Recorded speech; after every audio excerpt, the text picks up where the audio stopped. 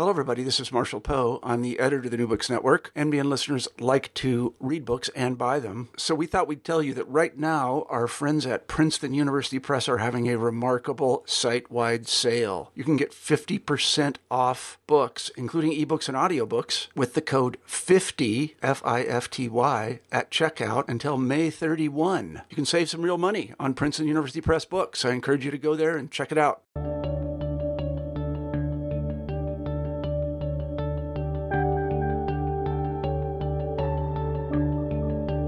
Good day. Welcome back to New Books in History, a podcast channel on New Books Network. My name is Dr. Charles Coutinho of the Royal Historical Society. I'm a host on the channel, and today I'm pleased to have with us Professor Michael Morgan. Professor Morgan is Associate Professor in the Department of History at the University of North Carolina at Chapel Hill. Professor Morgan received his M.A. at Cambridge and his Ph.D. at Yale, where he worked with, among others, John Lewis Gaddis. And we will be speaking with Professor Morgan today about his book, Final Act, The Helsinki Accords and the Transformation of the Cold War. Welcome, Professor. I'm delighted to be here. Thanks. Professor, what is the primary thesis of your book? The book makes three main arguments. The first is that this summit meeting that was held in Helsinki in the summer of 1975, which produced this document called the Final Act, which gives the book its title.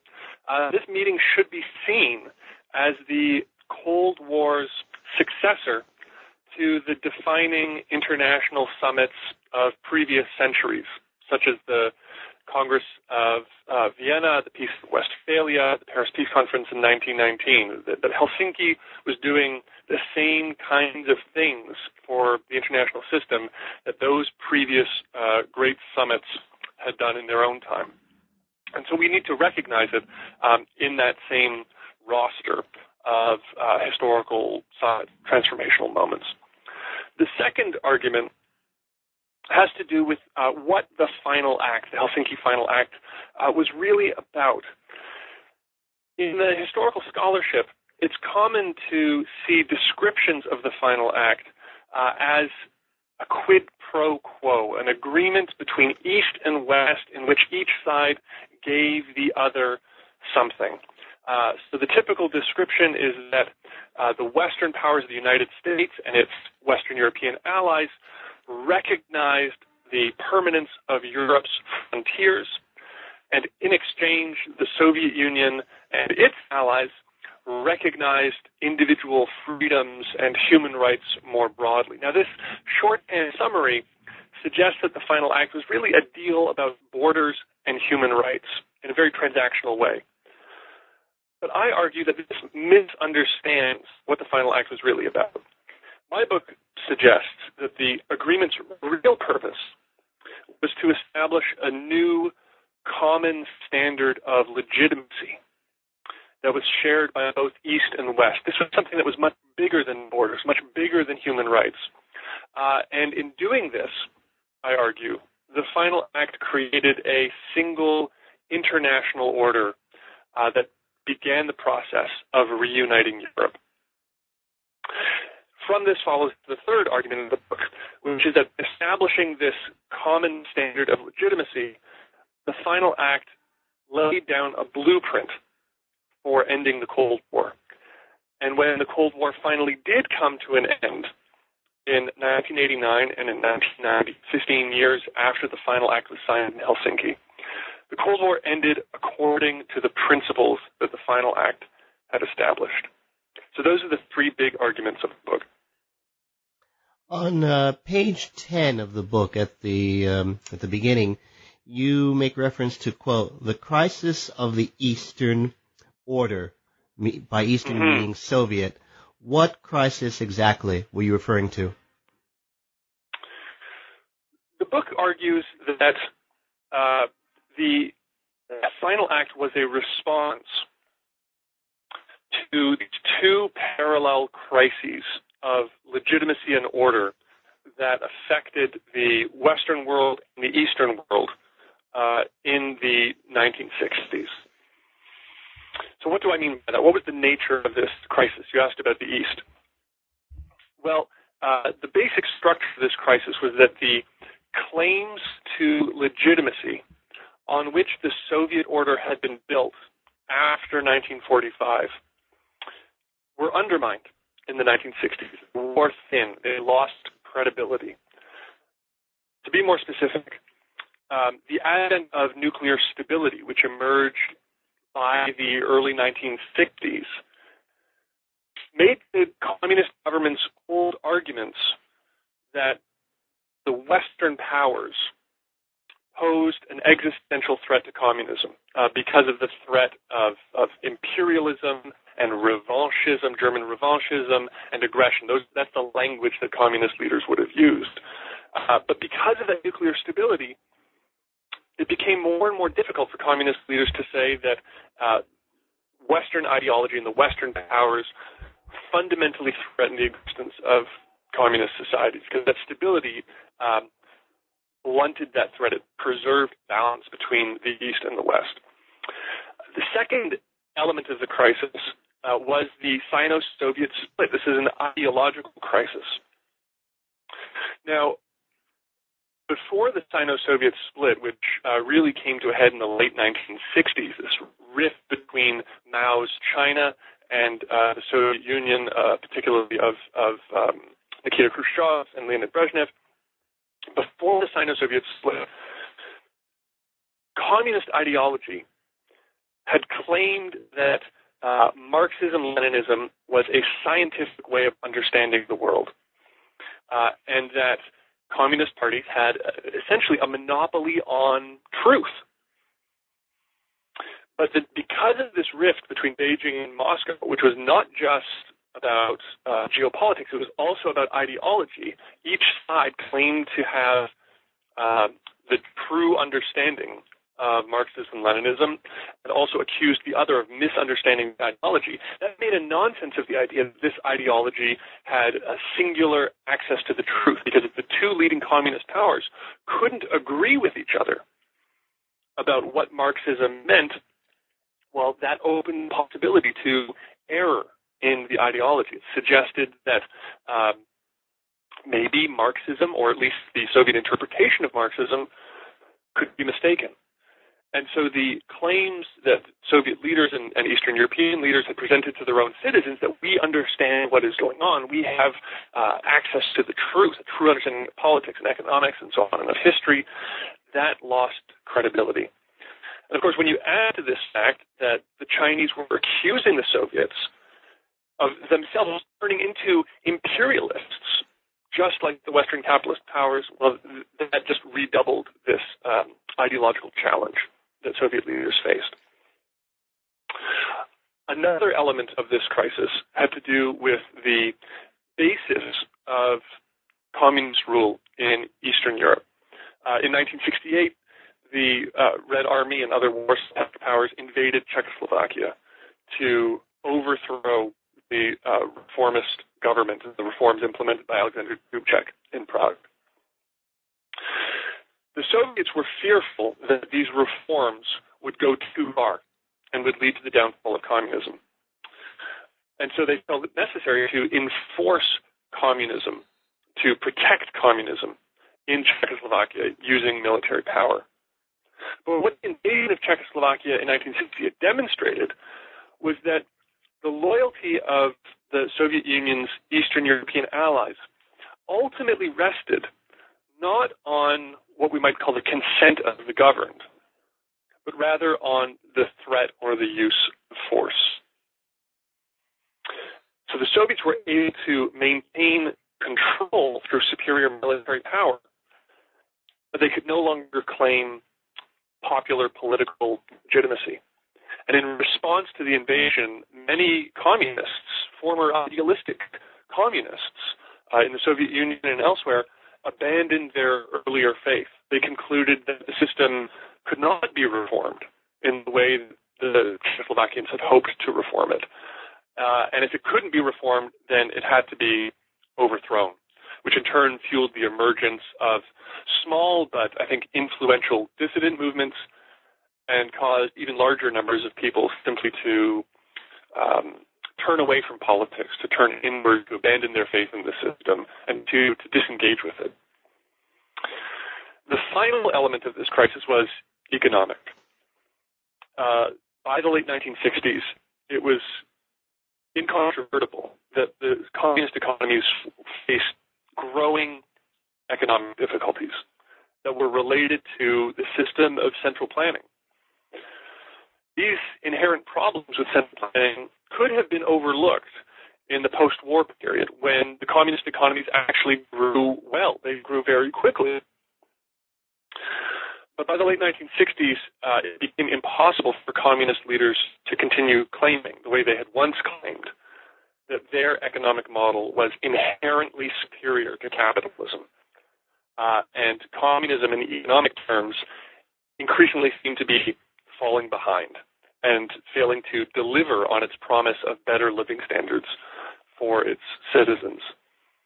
And this crisis, this multifaceted crisis of legitimacy that was affecting the Soviet Union, I think was really summed up by Leonid Brezhnev in a memorandum to the Politburo that I quoted in the book, in which Brezhnev said, it's impossible not to see that we are facing new, difficult problems that demand serious changes and major decisions. And Brezhnev understood that this crisis was both international and domestic. It was a 360-degree crisis, and therefore it demanded a comprehensive response and a new strategy that he then sought to develop, and which culminated in the negotiations that produced the final act.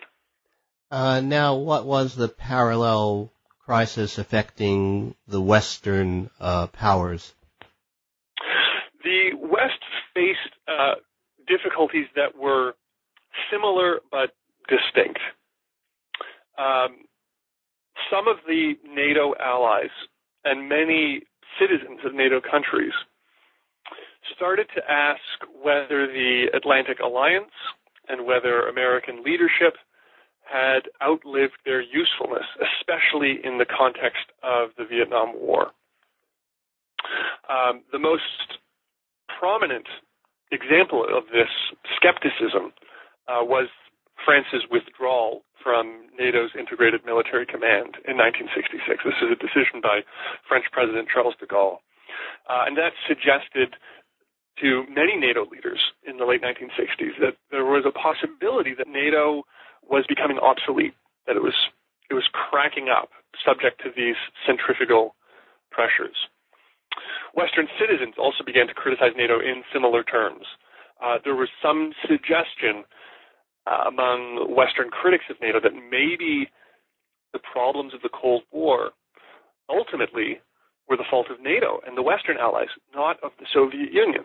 Now, this was a minority opinion, but it was one that worried Western leaders because they feared that if this trend continued, NATO would lose popular support.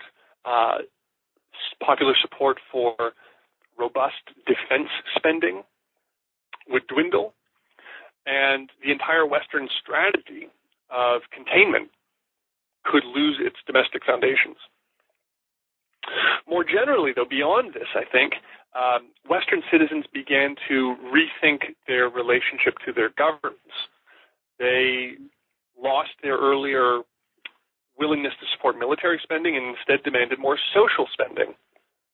They showed more interest in education and healthcare and other forms of other kinds of social programs. Now, this phenomenon was reinforced, of course, by the student radicalism of the 1960s, which caused, in the case of the United States, young Americans to question their country's role in the world. And in the case of Western Europe, young French students, West German students, young Dutch students, to wonder whether they should be following the American lead in the world. The nuclear balance, the nuclear stability that had been achieved in the early 1960s also engendered a whole host of pretty fundamental questions. Citizens looked at this stable but dangerous balance and wondered if peace could really only be preserved by keeping the world on the brink of destruction. That seemed to be an unsustainable paradox to a lot of people. And an increasing number of thinkers, political scientists, government officials began to look for alternative ways of preserving international security and preserving peace. And one form that these new ideas took was to suggest that it was necessary to broaden the definition of security, to broaden the definition of peace. To say, in other words, that peace was not simply the absence of war, and that security was not simply a nuclear standoff. That these ideas, in order to make them more robust, in order to make peace more robust, in order to make security more robust, required an expansion of the terms of engagement with the East. So that peace required not just the absence of war or nuclear stability, it also required engagement with the Soviets. It also required a search for common principles and common values to put that Cold War balance on a firmer foundation. And of course, there's an irony here, because what I'm suggesting is that the stability created by nuclear weapons in the early 1960s led to difficult questions about the morality of nuclear weapons and a search for ways to transcend the nuclear balance. Just as there were economic problems in the East, there were economic problems in the West, too. And in the late 1960s, it became clear that the post-war economic structures of the Western world were starting to crack. The long post-war boom in both the United States and Western Europe, and especially in Western Europe and in Japan, had renewed the self-confidence of American allies and reduced their reliance on the United States. The French, the British, the West Germans, the Japanese didn't need the Americans as much as they once had. And in the case of the European communities, its members concluded that in some cases their interests actually diverged from those of the United States, whereas in the 1940s or 1950s there had been an easier assumption of congruence between Western European and American interests. Now, the result of this growing self-confidence and perception that maybe there's transatlantic divergence in economic interests, the result of this was a series of economic arguments between Western Europe and the United States. For example, during the Kennedy round negotiations on gas, on tariffs. The Bretton Woods monetary system, also set up after the Second World War, began to show its age because particularly of heavy American social and military spending in the mid and late 1960s. It caused an outflow of American capital and downward pressure on the American dollar. And as a result, it became clear that it would be very difficult to preserve the exchange rates, the fixed exchange rates that were at the foundation of the Bretton Woods system. And it looked like these economic structures that had been the foundation of post-war economic prosperity in the West were starting to fall apart. So taken together, this crisis in the West had consequences for NATO. It looked like NATO was cracking up. It looked like the domestic consensus in the United States and its allies was cracking up, and it looked like the post-war economic order for the West was cracking up too. So there was a sense by the late 1960s in the West, just like in the East, that new strategies, new approaches were necessary to solve these crises and to put the legitimacy, not just of Western governments domestically, but also of the Western order internationally, on a new, more solid foundation. Who were in the, what you refer to, quote, the class of 1969, and, unquote, and how do they differ from the leaders of the period that you refer to as, quote, the high Cold War, unquote? make the argument that there is a group of leaders that emerges almost simultaneously in 1969 in both the West and the East that share common concern with these crises of legitimacy. And these leaders are all concerned with solving these problems that they see. So who are these leaders? There's four in particular that I identify. It's kind of an amazing coincidence that they all come to power at roughly the same time with similar, not identical, but similar ideas. So first, in the East, there's Leonid Brezhnev, who, of course, came to power in the Soviet Union as general secretary after the ouster of Nikita Khrushchev in 1964, which he helped organize.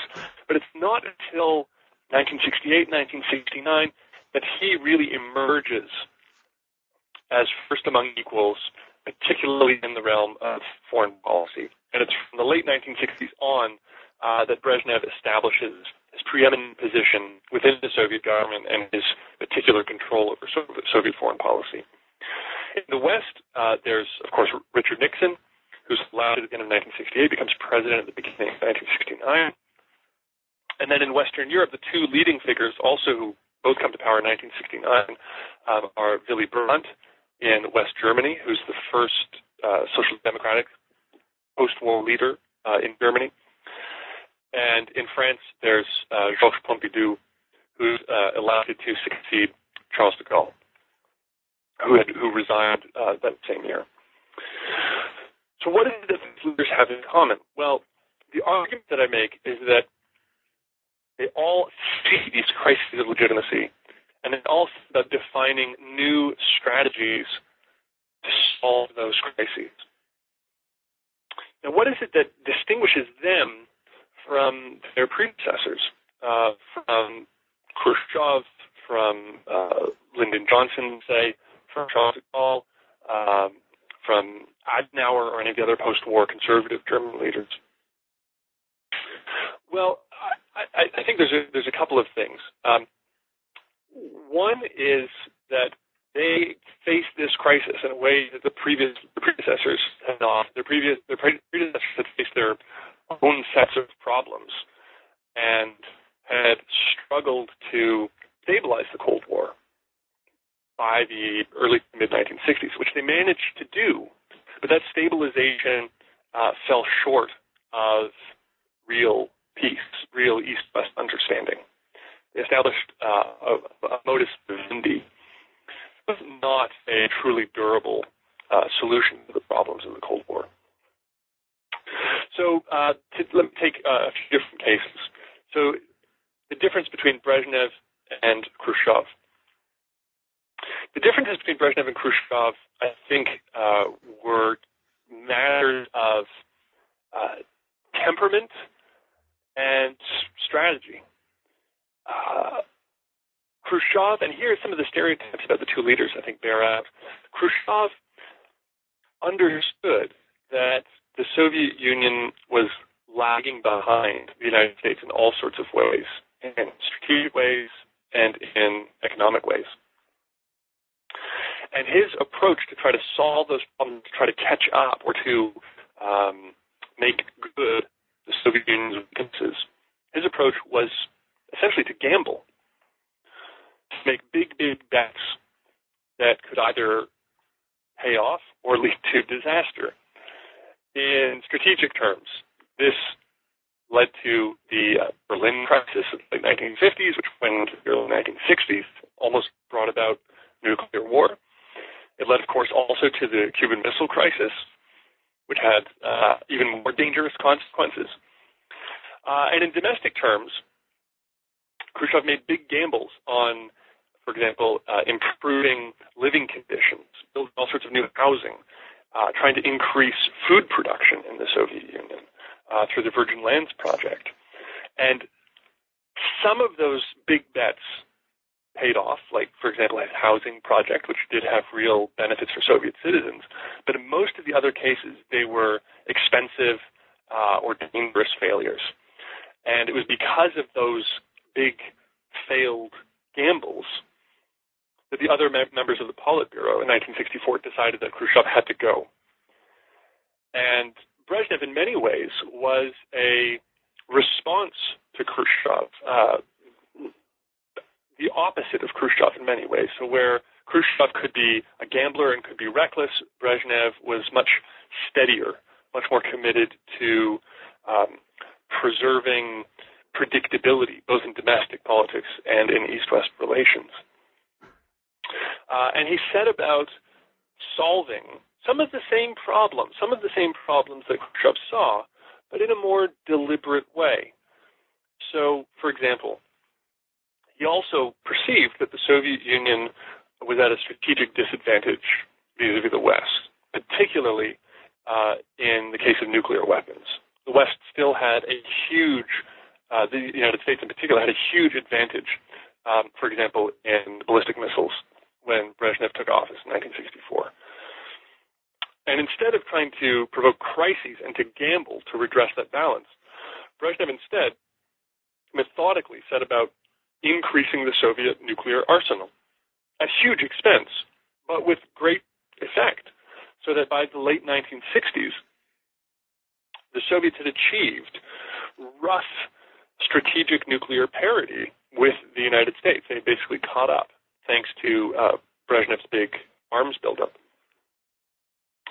In domestic affairs, Brezhnev also perceived the economic weaknesses of the Soviet Union. But here again, he didn't want to make big bets or try to tinker with the fundamentals of the Soviet economy. He was wary of major reform, particularly for ideological reasons. He was worried that major reforms of the system of central planning would be ideologically incompatible with Marxism-Leninism. And so he looked for alternatives, ways to improve economic performance and standards of living without fundamentally changing the system. And so he decided that Western cooperation between East and West, would be the way to do that. So that required expanded, improved relations with Western Europe and with the United States to bring economic benefits to the Soviet Union. He was deeply committed to peace, in large part because of his experiences fighting in the Second World War, and hated the idea of nuclear war, hated the instability of the High Cold War. And so again, wanted methodically to improve East-West relations, to put peace on a firmer footing. And he saw an opportunity in improving East-West relations to establish a new claim to legitimacy for the Soviet system. So to say, instead of the old claim that Marxism, Leninism, and the revolution was the inherently superior system and would ultimately triumph worldwide and would deliver higher standards of living to its citizens, instead of making that the primary claim to legitimacy of the Soviet system, he would say that the Soviet system was the preeminent champion of peace in the world, and that the Soviet Union was fighting for peace.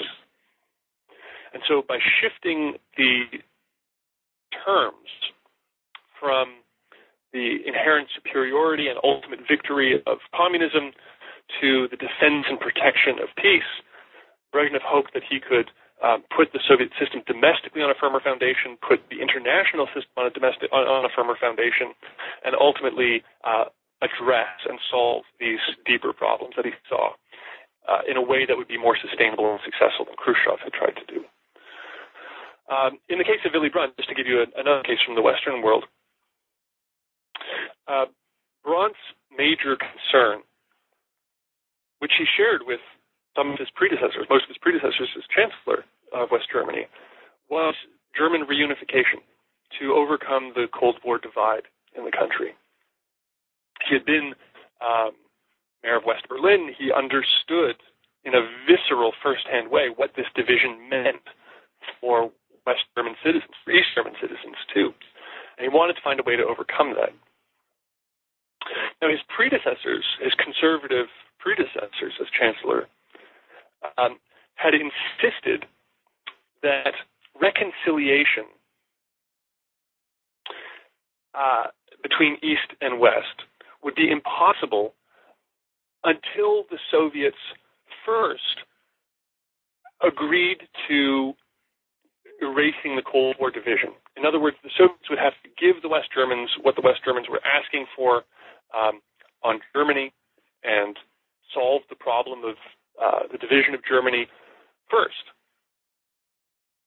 But Braun said that insistence, that hard line towards the Soviets of refusing to recognize, say, East Germany, refusing to do business in a serious way with the communists, was not leading to results. That was not solving this problem of the divided Germany.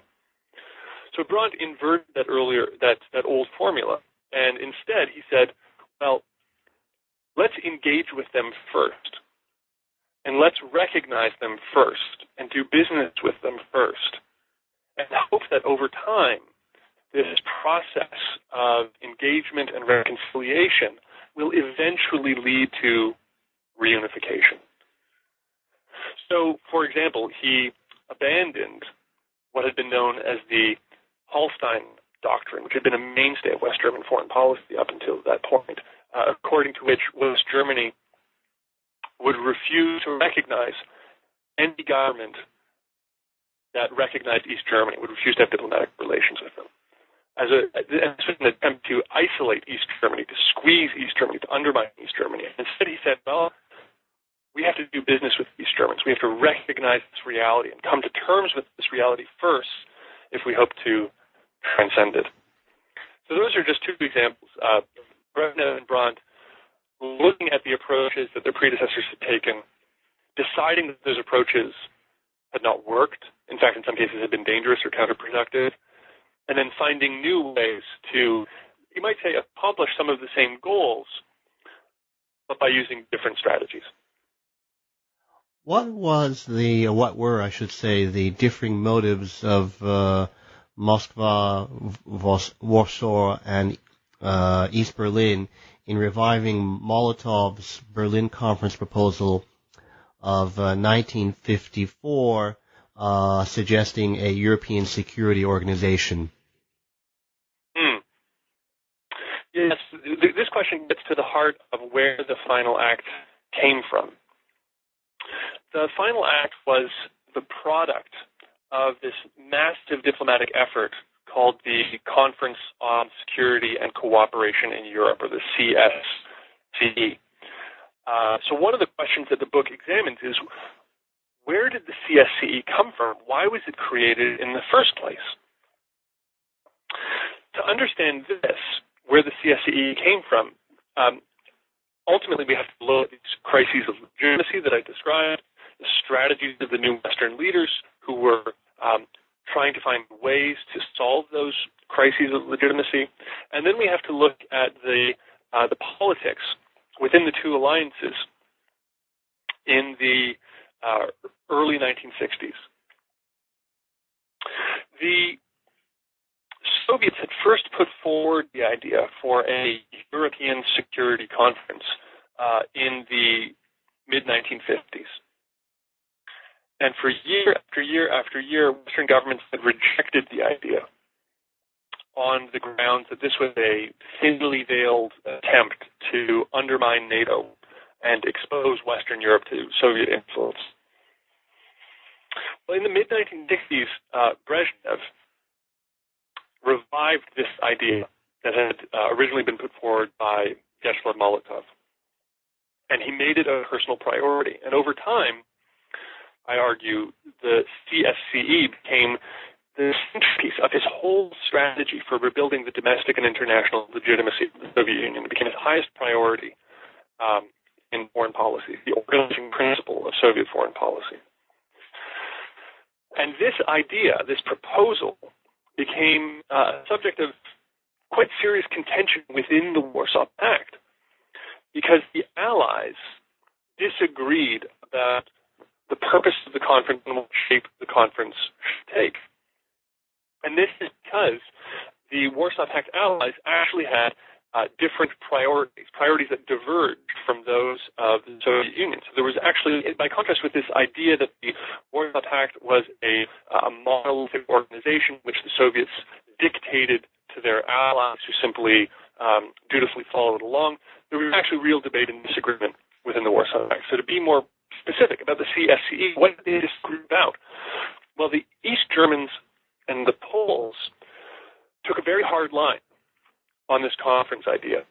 And they said, this conference should not happen until the West Germans first recognize Europe's post-war frontiers as permanent. Now, why was that so important, though? Well, for two very simple existential reasons.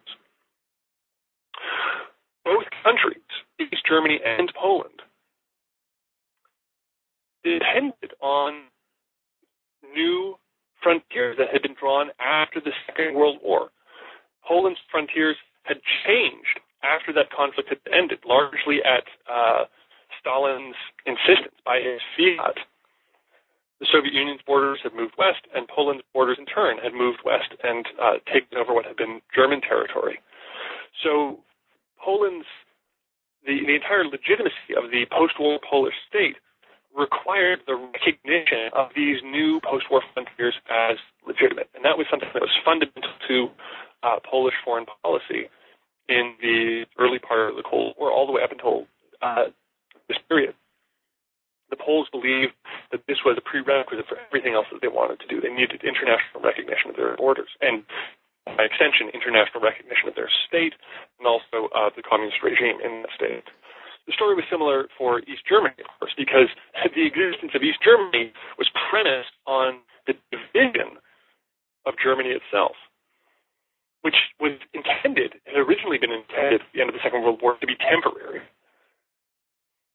But by the late 1960s was looking like anything but temporary. It looked like a permanent way of doing things. At least that's how it looked to the East Germans. That's what they wanted. They didn't want to leave open the possibility of German reunification, because German reunification would mean the end of East Germany.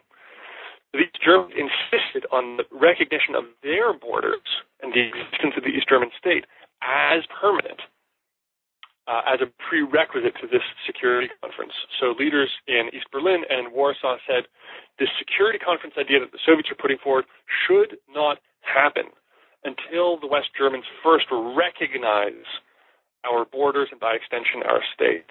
Now, that was an absolute non-starter for the West Germans. No West German leader could recognize the absolute permanence of East Germany, because to do so would be to nullify West Germany's commitment to German reunification. So that was one reason for division within the Warsaw Pact. The Poles and the East Germans wanted to slow down this Soviet idea and impose all sorts of preconditions on it that they would demand from the West first. There was also a challenge to the Soviet idea from a different direction, from Romania. Now, the Romanians, and Nicolae Ceausescu in particular, these were not reform-minded communists. These were not liberals in any sense. They were, in some ways, more Stalinist, harder line than the Soviets themselves. But their concern, particularly in the wake of 1968, the invasion of Czechoslovakia, their concern was to assert their independence and their sovereignty vis-a-vis the Soviet Union, to protect their autonomy within the Warsaw Pact, and to prevent the Soviets from doing to them what the Soviets had done to the Czechoslovakians or to the Hungarians. And so the Romanians looked at this conference idea and said, this is fantastic. We should convene this as soon as possible. We need the conference to recognize the independence and self-determination and sovereignty of all European states. So the conference should happen as soon as possible in order to do that, in order to protect Romanian security and sovereignty against the Soviet Union. So the result was a three-sided argument, you might say, within the Warsaw Pact, with the Soviets in the middle, the East Germans and Poles on one side, and the Romanians on the other, arguing about the ultimate purpose of the security conference and how it should come into being. I should say, why did the Western powers react differently to the security conference proposal that was made at Budapest, I believe, in 1969 or 68? Yeah, that's right.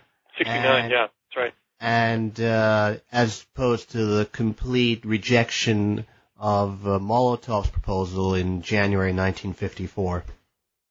It's a great question, and it really gets at the heart of all of these dynamics that I've been talking about.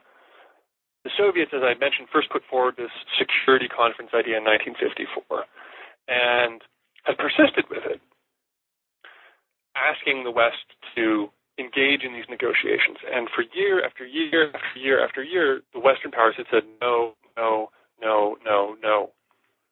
But remarkably, in 1969, finally, the Western allies say that they would consider participating in this conference.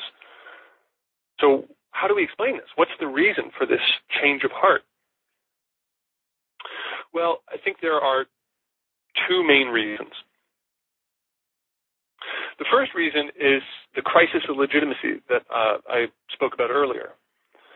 By the late 1960s, the Western powers had come to fear that if they continued to say no, continue to reject this Soviet proposal to talk about peace and security in Europe, well, then Western citizens might look at this dynamic and say, actually, the responsibility for the continuation of the Cold War lies with the Western governments. It's the West that's to blame. The Soviets want to talk. The Western governments are saying no. So it's the fault of the United States and its allies. And Western leaders feared that if their citizens reached this conclusion, support for NATO would erode, support for military spending would erode, and so on. So there was this recognition, or this conclusion, on the basis of these domestic problems, that they had to start engaging positively with the Warsaw Pact's proposal. This imperative of engaging with the East was reinforced by a major report that NATO issued in 1967 in response to its own centrifugal pressures and the challenge from Charles de Gaulle. This was the Harmel report, which was named for the Belgian foreign minister who drafted it, Pierre Harmel. And the report committed NATO both to its original mission of the military defense of Western Europe and added a new mission, which was the pursuit of negotiations with the East and the broader process of East-West détente. The logic of the Harmel report was that whether East-West relations improved or deteriorated, NATO would remain a vital organization to the Western allies. If they improved, NATO would be there to lead the negotiations, to take a prominent role in those negotiations for the Western powers. If they deteriorated, well then NATO's military function would become ever more important. So having issued the Harmel report and committed publicly to the mission of East-West negotiations, détente, as a way of reinvigorating NATO and giving it a new reason for being, the Western allies concluded, I think quite reasonably, that they couldn't simultaneously say, yes, we want negotiations with the East, and reject the Soviets' persistent and serious proposal to hold these negotiations. The West finally had to say, yes, we will do business with you. So that's the first reason. This feeling that the Western allies could no longer say no. The second reason is what you might call a more positive or constructive.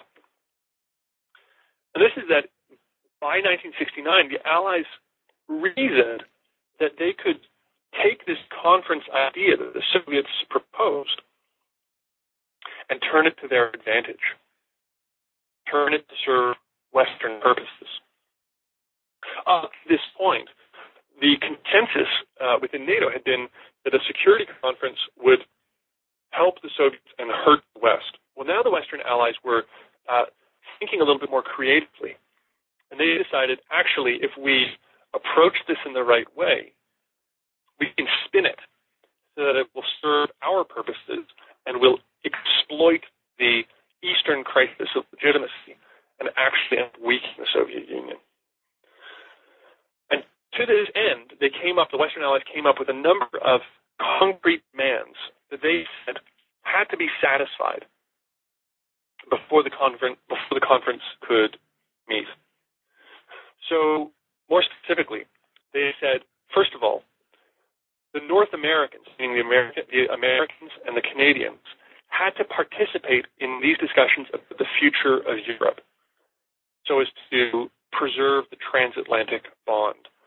Up until this point, the Soviets had been vague about who would be allowed to participate in these negotiations. They said, well, this is a conference about security in Europe, and they had hinted that maybe only the Europeans should participate and that the Americans and the Canadians should be marginalized. Well, NATO as a whole said, absolutely not. If we're going to have these negotiations, the entirety of NATO, including the North Americans, has to participate. The Soviets agreed to that. Second of all, the Western Allies said, before any security conference opens, some kind of modus vivendi, some kind of arrangement about the status of Germany and the status of Berlin has to be reached so as to prevent these questions from derailing the conference agenda. Of course, Berlin and the division of Germany had bedeviled East-West relations for the previous 20 years. And the Western Allies feared that unless there was some sort of not permanent solution, but at least stable, sustainable arrangement, unless something were reached on those two questions before the conference opened, the conference would just degenerate into recriminations about Germany and Berlin. And of course, the Western Allies also recognized, and this is a crucial insight, that if the Soviets wanted this conference so badly, they should be willing to make concessions in order to get it. They should be willing to pay a price for it. And so they wagered that, well, we can use the Soviet desire for a conference as leverage in negotiations on the status of Berlin and in negotiations over Germany. So this led in a very concrete way to the success of Willy Brandt's Ostpolitik, this diplomatic initiative that he takes to sign treaties and improve relations with the Soviet Union, with Poland, with East Germany, and Czechoslovakia. All of that happens very quickly after he takes office in 1969. So the most prominent example, of course, are the Eastern treaties that are the Moscow Treaty and then the Warsaw Treaty in 1970 that dramatically improve relations between Bonn and Moscow, and Bonn and Warsaw, and eventually lead to the beginnings of reconciliation between West Germany and East Germany. And this also leads, of course, to the four-power agreement over the status of Berlin that finally stabilizes relations over Berlin among the four occupying powers, the Soviets, Americans, British, and the French, in 1971. So by insisting on these agreements as a precondition to the conference, the Western Allies find a way to use the Soviet desire for a conference to serve their own purposes. And the third and final point along these lines was that the Western Allies insisted that if the conference was going to happen, its agenda had to be expanded. The agenda that the Soviets and the Warsaw Pact more broadly had been proposing was minimalist. They wanted the conference to recognize Europe's frontiers, ban the use of force, and to encourage economic cooperation in some kind of diffuse sense. The Western response to this was to say, peace has to be defined more broadly than that. Security has to be defined more broadly than that. So if we're going to talk about security in Europe, we need to talk about humanitarian questions, things like respect for human rights and concrete measures to alleviate the human cost of the Cold War. Things like expanding the movement of people, expanding the movement of information across borders, making borders more permeable to the transmission of ideas, to migration, and so on. And this notion of freer movement and the related concept of human rights became absolutely fundamental to the Western approach to the CSCE, and those came directly out of the new strategies that were articulated by the Western European members of the class of 1969, in particular Willy Brandt and Georges Pompidou. So the Western Allies saw the Soviet proposal by 1969 as an opportunity to put this strategy that they had been formulating into practice. And when the Warsaw Pact put forward this more moderate Budapest appeal in the spring of 1969, the Western Allies responded positively to it. They decided they could not continue to say no, and they also discovered a whole set of reasons to say yes.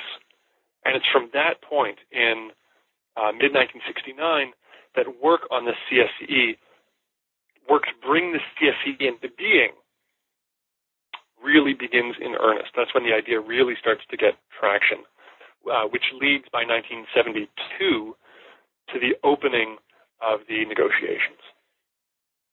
Did the departures in 1970 of both Gomulka in Poland and Ulbricht in the DDR make things easier for Moscow in terms of getting its allies to agree to its proposals on the Security Conference? I think so, especially in the case of East Germany. Ulbricht had been a difficult ally for the Soviets for a long time. And his replacement with Honecker, who was someone, I think, who was more willing to defer to Moscow, absolutely made things easier for the Soviets. But I think what was actually more important in making life easier for Brezhnev, in advancing his vision for the Security Conference and in overcoming this three-sided rift that I had described within the Warsaw Pact, what actually made that easier was, in fact, the success of Willy Brandt's Ostpolitik, because the Warsaw Treaty that West Germany signed with Poland in 1970 recognized the borders, the post-war borders of Poland. It didn't recognize them as immutable, but it recognized them as legitimate. And this is something that Poles had wanted for a long time. This was one of their reasons for convening the Security Conference. So by 1970, their precondition, the main thing that they wanted to achieve before the conference opened, they, in fact, had achieved through this diplomacy with West Germany. And you might say the same thing with East Germany, that the expansion of West German, East German relations and the signing, for example, of the Transit Agreement and then the Basic Treaty, these other pieces of Willy Brandt's Ostpolitik, as these fell into place, they gave the East Germans a greater feeling of, you might say, security or satisfaction than they had before. There was still the basic disagreement that the East Germans wanted their frontiers to be recognized as permanent, which the West Germans refused to do. But at least there was a basis for cooperation. And so the East Germans and the Poles were willing to go along by this point, by 1971, 72, were willing to go along with the Soviet initiative in a way that they hadn't been before because of this success in West German foreign policy. What did Kissinger initially think of the Security Conference proposal, and would it be the case that he never really changed his view of it all the way up to 1975? Kissinger's view of the Security Conference is complicated, or his role in the Security Conference is complicated. When he entered the White House in 1969 as Nixon's national security advisor, one of the first questions that he had to deal with was this Soviet proposal for a security conference. If we have the accounts from both the American side and the Soviet side of his initial conversations with Anatoly Dobrynin, the Soviet ambassador in Washington. And this was one of the very first things that Dobrynin raised with Kissinger. And Kissinger's initial reaction to the conference idea was, this is a meaningless exercise. It's maybe even a dangerous exercise because it seems, the Soviet proposal seems crafted to advance Soviet interests, maybe push the United States out of Europe, fracture NATO, and so on. So his initial view of the CSCE initiative was that this was either a pointless exercise that would generate nothing of real value. It would just generate meaningless declarations that wouldn't actually change anything fundamental for the West. Or, if the West performed badly, it could actually undermine the Western alliance. So he was, at best, skeptical of the idea at first. And Nixon's views, I think, were very similar for the same set of reasons. Their priorities, of course, were elsewhere. They had other things that they wanted to achieve, other things that they thought were more important for American foreign policy. For example, ending the war in Vietnam, establishing some kind of strategic arms deal with the Soviet Union, the opening to China, to name just three of their top priorities. But for both Nixon and Kissinger, they also recognized by late 1969 that the Western Europeans were a little bit keener on, a little bit more interested in this CSCE than they themselves were. So they reasoned that, well, if America's Western European allies want to go ahead with this, what's the harm? We should stop them. Because if we do stop them and squelch this idea, which Americans probably could have, they probably could have stopped it if they wanted to. If we do this, this could provoke a transatlantic rift. This could weaken NATO. And it could also harm our relations with the Soviet Union, which is really pushing for this. So by 1970, 1971, their attitude to the CSCE, which was still being discussed, hadn't yet come into being, but was heading in that direction, their attitude was, well, if the Western Europeans want it and the Soviets want it, let's not stand in its way. We're not going to get anything out of it. It's probably going to be a waste of time, but let's not block it. That is the basic attitude that Kissinger and Nixon maintained towards the CSCE almost to the very end. When the negotiations actually get going in 1972, when they open the preparatory talks to set up the conference, started in Helsinki in 1972, and then when the formal negotiations themselves start in Geneva in 1973, the actual CSCE itself in 1973, Kissinger finds himself trying to walk a tightrope. On the one hand, the Soviets are saying to him, to the American government, the Western Europeans are demanding too much of us. The Western Europeans are demanding all of these concessions on freedom of movement, on immigration, on information, on human rights, all sorts of stuff like this, on European borders, which is another major point of contention.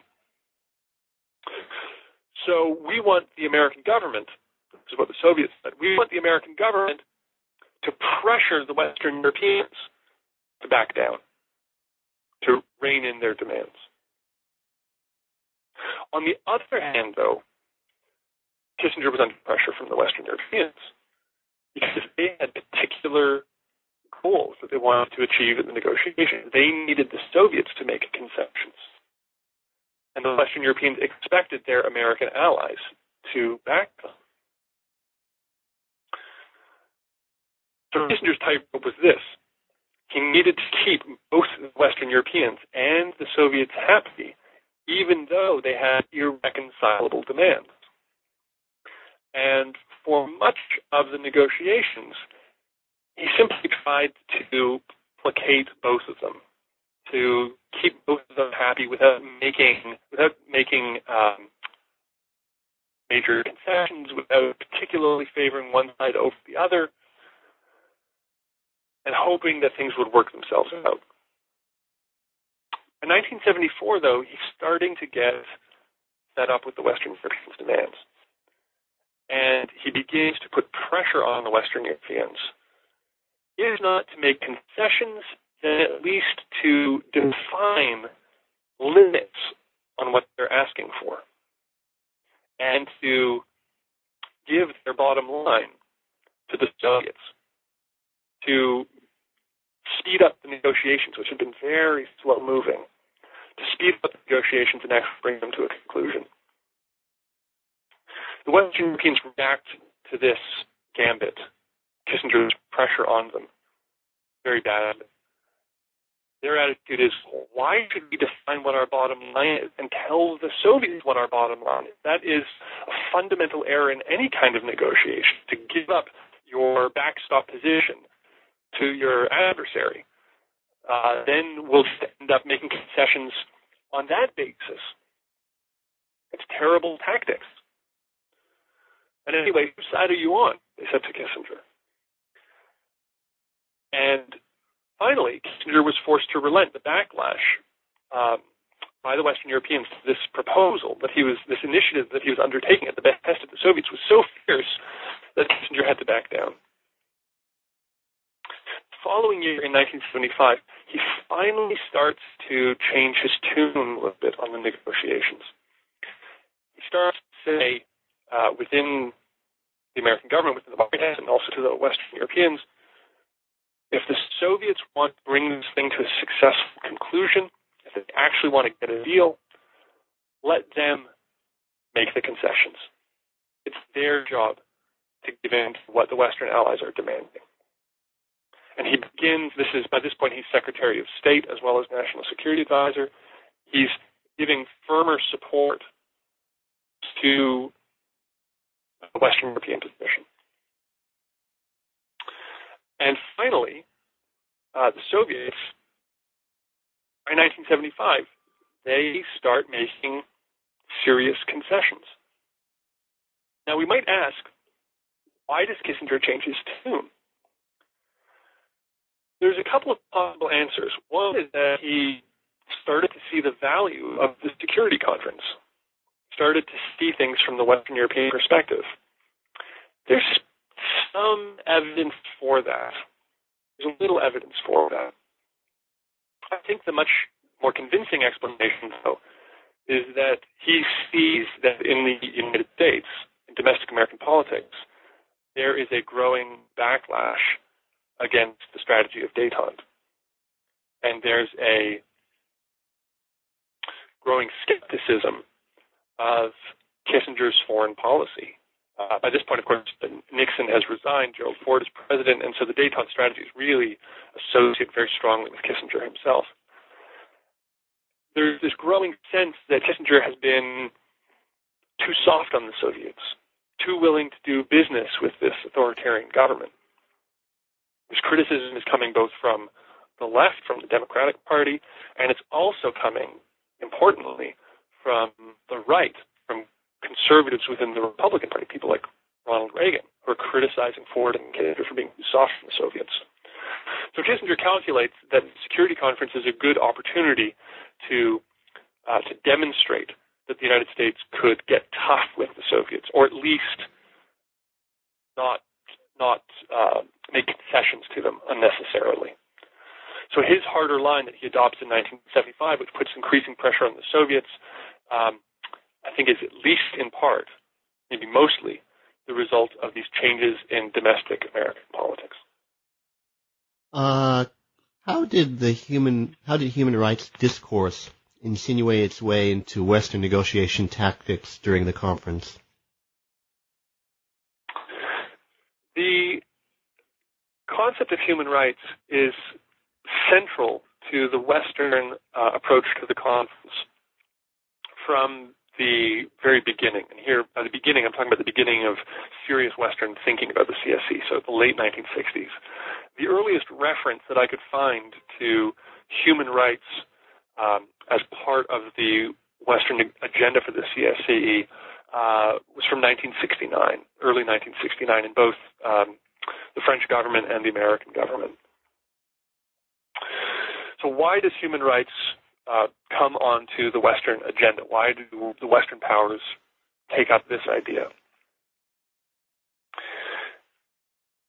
The first deeper reason is that over the course of the late 1960s, and this gets much stronger in the 1970s, there's growing attention to the notion of human rights in Western politics, in Western culture, in Western society, in Western intellectual life. There's this broader surge that's bigger than diplomacy in the Western world, growing attention to human rights, growing attention to humanitarian problems, growing attention to human rights violations, both in the Soviet bloc, violations by the Soviet government, the governments of the USSR's allies, and also violations within the West. This is the era, for example, that Amnesty International really starts to become a prominent force in international and domestic politics.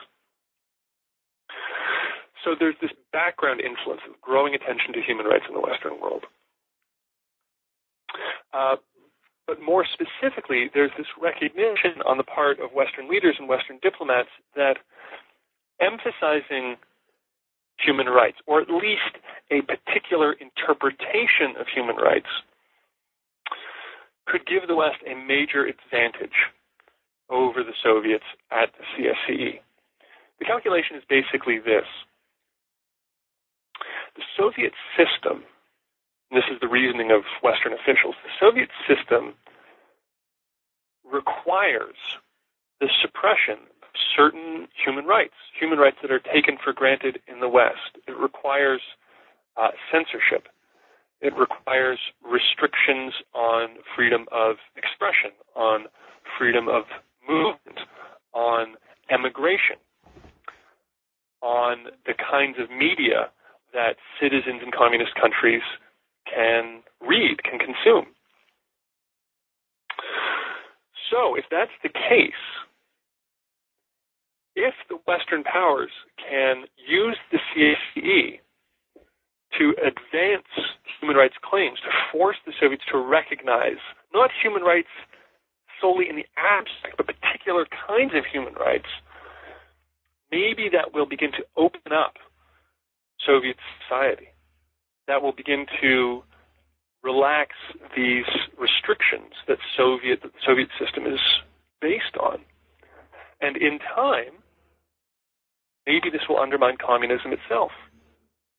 If the citizens of the Soviet bloc can travel internationally, can read more widely, can listen and listen to Western radio broadcasts, watch Western television, watch Western movies, can speak freely, it will be increasingly difficult for the Soviet system to sustain itself. This was the strategic logic of the Western governments in pushing these ideas.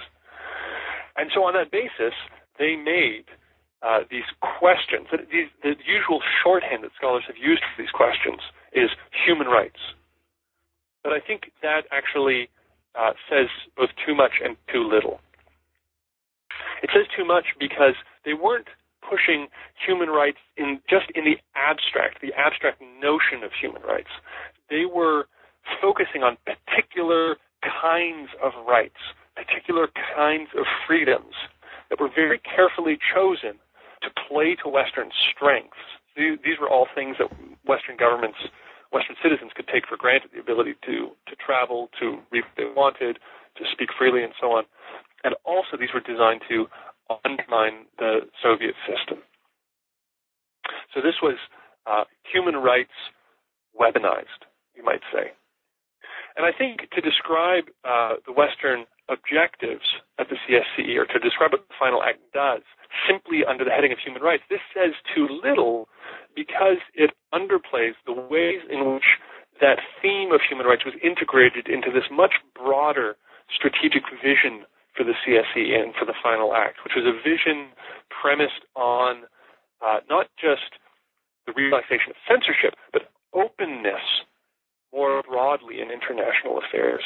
The term that Georges Pompidou, the French president, used was interpenetration, the intermingling, the greater understanding, greater mutual understanding of East and West, the lowering of barriers in all sorts of ways, not just in humanitarian ways, but in other ways too, in terms of the nature of borders, in military affairs, in trade, and so on. And all of these policies, this comprehensive vision of which human rights was one piece, was designed to open up and ultimately to undermine the Soviet system. How important was Bonn's victory in what you refer to as, quote, the Battle of the Comma, unquote, in early 1975?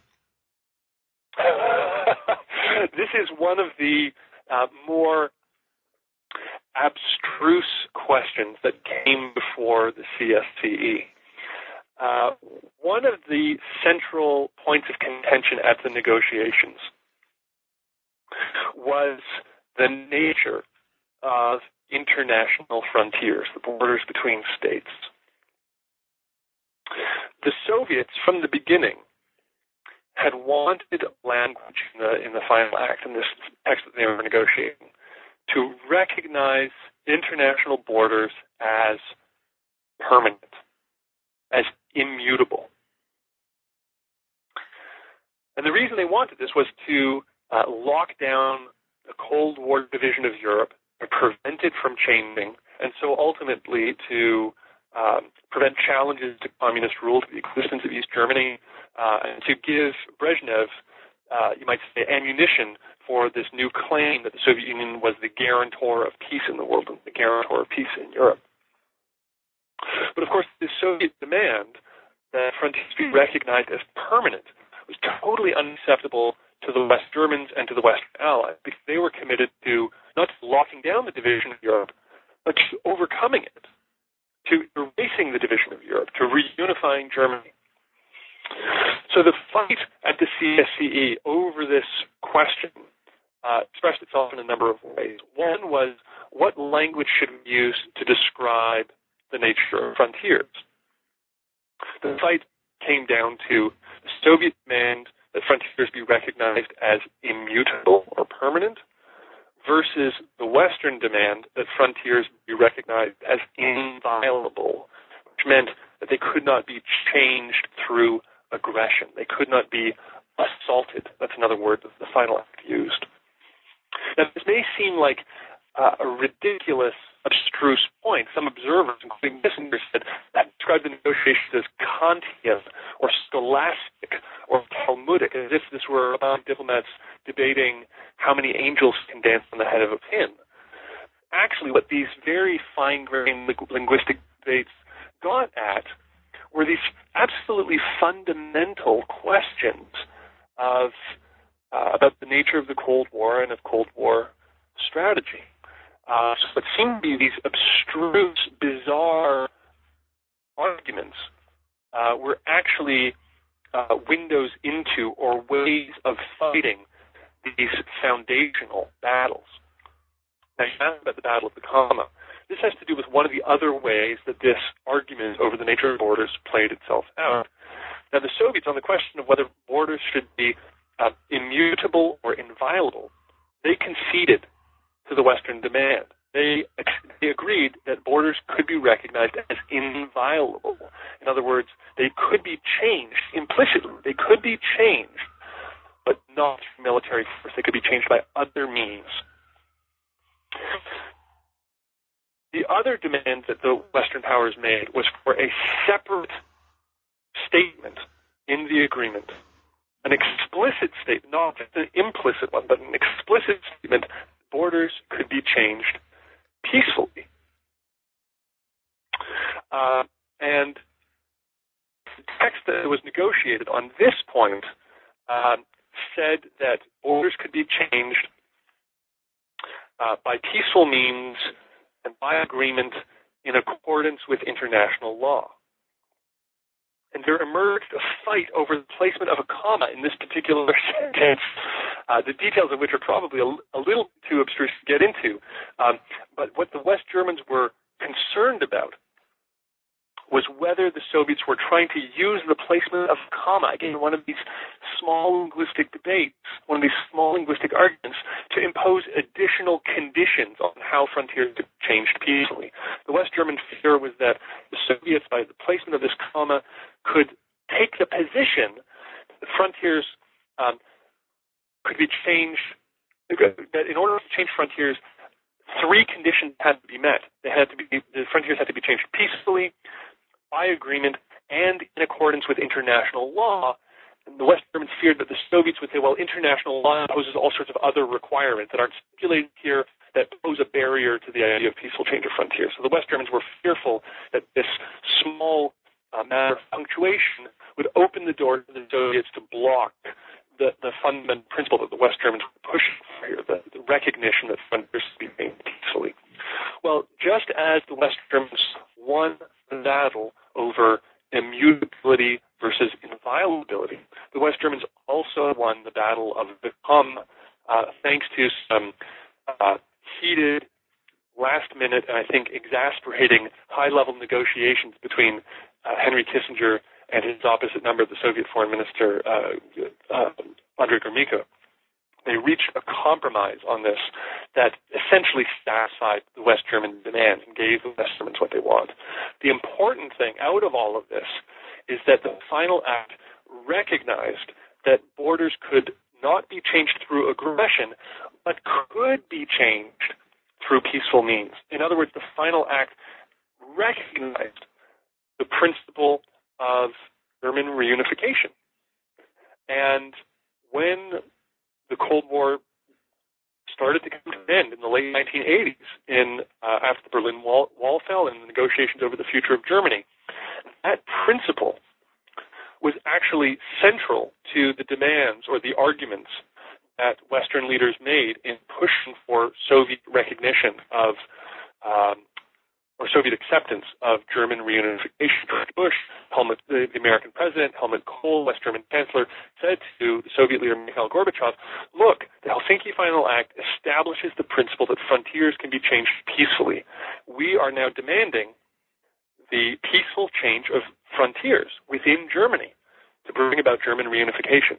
And Gorbachev said, you're right, Helsinki does recognize the principle. And so he agreed that he had to recognize German reunification as legitimate to go along with those Western demands. So all of this is to say that what seemed to outside observers in the negotiations to be these abstract, inscrutable, strange fights over choices of words and over punctuation, they actually had really profound implications and ultimately really profound consequences for the whole Cold War. Post facto to the conference, why did the Soviet Union and its Warsaw Pact allies lose, as you see it, the struggle to, quote, interpret the final act, unquote? After the final act was signed with great fanfare in the summer of 1975, this was a summit meeting the likes of which the world hadn't seen in decades, if not centuries. There emerged a struggle to interpret what the final act actually meant. So we can say that the struggle up to 1975 was to define the content of the final act. After 1975, it was a struggle to interpret the final act. What did this actually mean?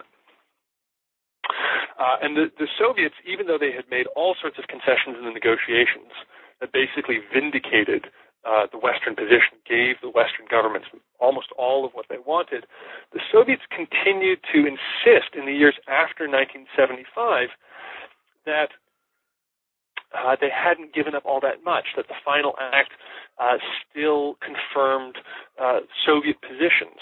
So the Soviets, for example, in response to growing Western pressure to free Soviet dissidents, to show more respect for the kinds of basic rights that were outlined in the final act, the Soviets said, well, the final act instead recognizes the supremacy of the principle of sovereignty And so by criticizing our human rights record, you are interfering in our sovereign affairs. And more importantly than these individual human rights, the fundamental human right, Soviet diplomats said, the fundamental human right is the right to live in peace. And by, again, interfering in our domestic affairs, you are threatening that fundamental human right. So the Soviets essentially stonewalled against this Western pressure. And domestically, the Soviets continued to make the argument to their own citizens that the final act was a confirmation of the success of communism. This is a triumph for the peace program of Leonid Brezhnev and the Soviet Communist Party. This affirmed the USSR's leading role in the struggle to secure peace internationally, and so on. And Brezhnev fundamentally believed that. So let's say the decade from 1975, when the final act is signed, to 1985, when Mikhail Gorbachev becomes General Secretary, that decade is characterized by these arguments between East and West over the interpretation of the final act. And I suggest in the book that the Soviets ultimately lose that fight. They lose it in a few different ways. First of all, they lose the fight to persuade Western citizens about what the final act means. Immediately after the final act is signed, there's a lot of skepticism among Western journalists, scholars, and the public more broadly about what the meaning of the final act was. And there were a lot of people who believed actually that the CSCE was a victory for the Soviet Union. But that begins to change pretty quickly as all of those groups in the West see the advantages. They come to see the CSCE as a very useful tool for the West in East-West relations. So the Soviets lose that battle to convince, you might say, the Western public more broadly. The Soviets increasingly struggle to convince their own citizens about the value of the final act. And you have the emergence of influential dissident groups in the Soviet Union and in Eastern Europe too, that say the final act requires communist governments to reform themselves, to show basic respect for citizens' human rights. So here I'm thinking of organizations like the Moscow-Helsinki Group, of the Charter 77 initiative in Czechoslovakia, which is led, among others, by the dissident Václav Havel, who goes on to become the first post-communist president of Czechoslovakia. I'm thinking of the Solidarity movement in Poland, which takes off in the late 1970s into the early 1980s and agitates for greater freedoms, greater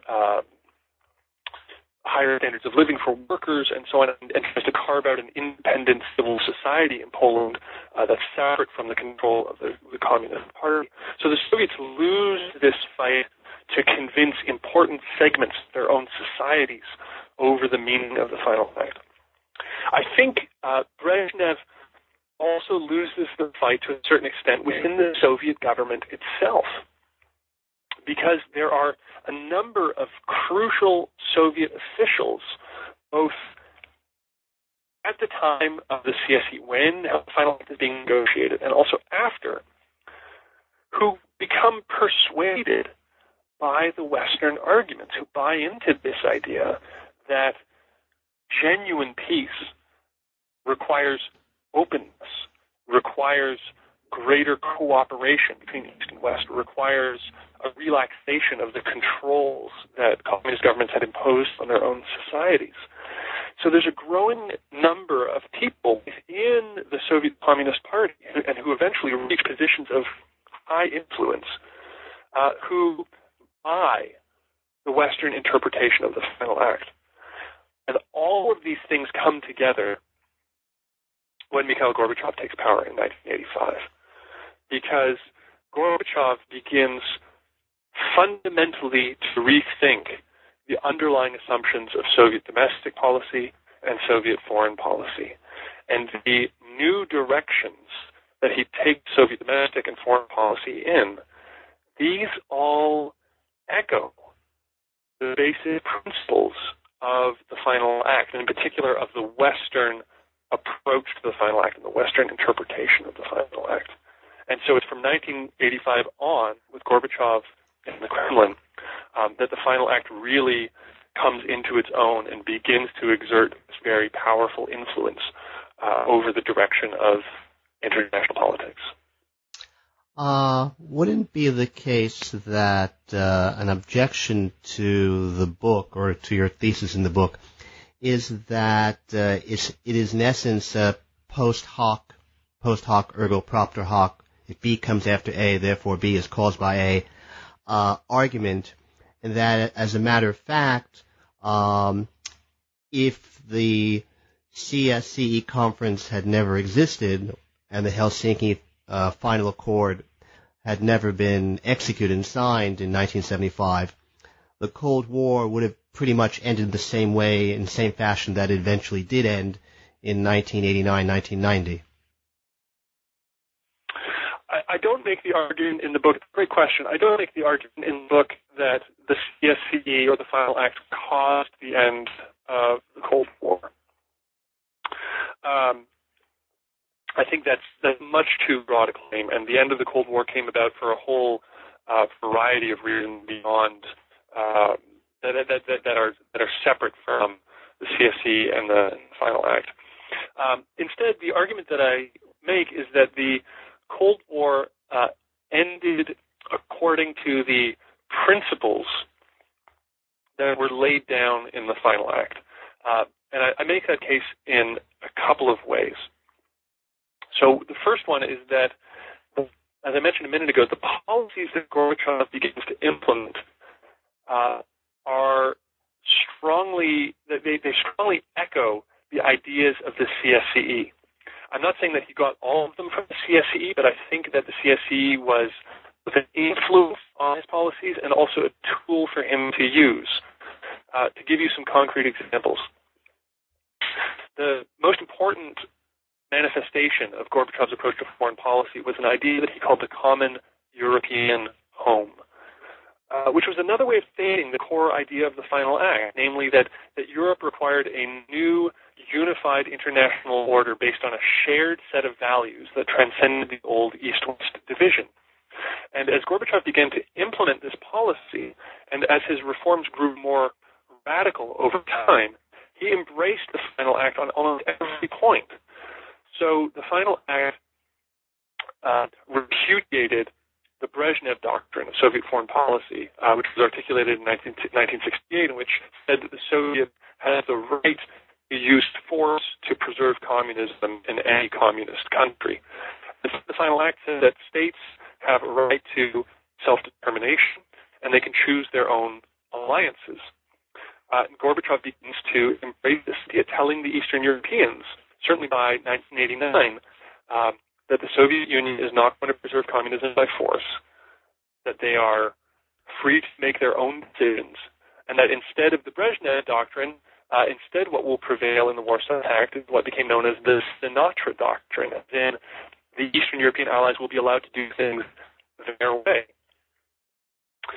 Gorbachev's policy of glasnost, which emphasized freedom of expression and freer information within the Soviet Union itself, that echoed the freer movement ideas, the freedom of information ideas that were in the Final Act. Gorbachev embraced a broader concept of international security, which included, as a fundamental principle, respect for human rights, which was also in the Final Act.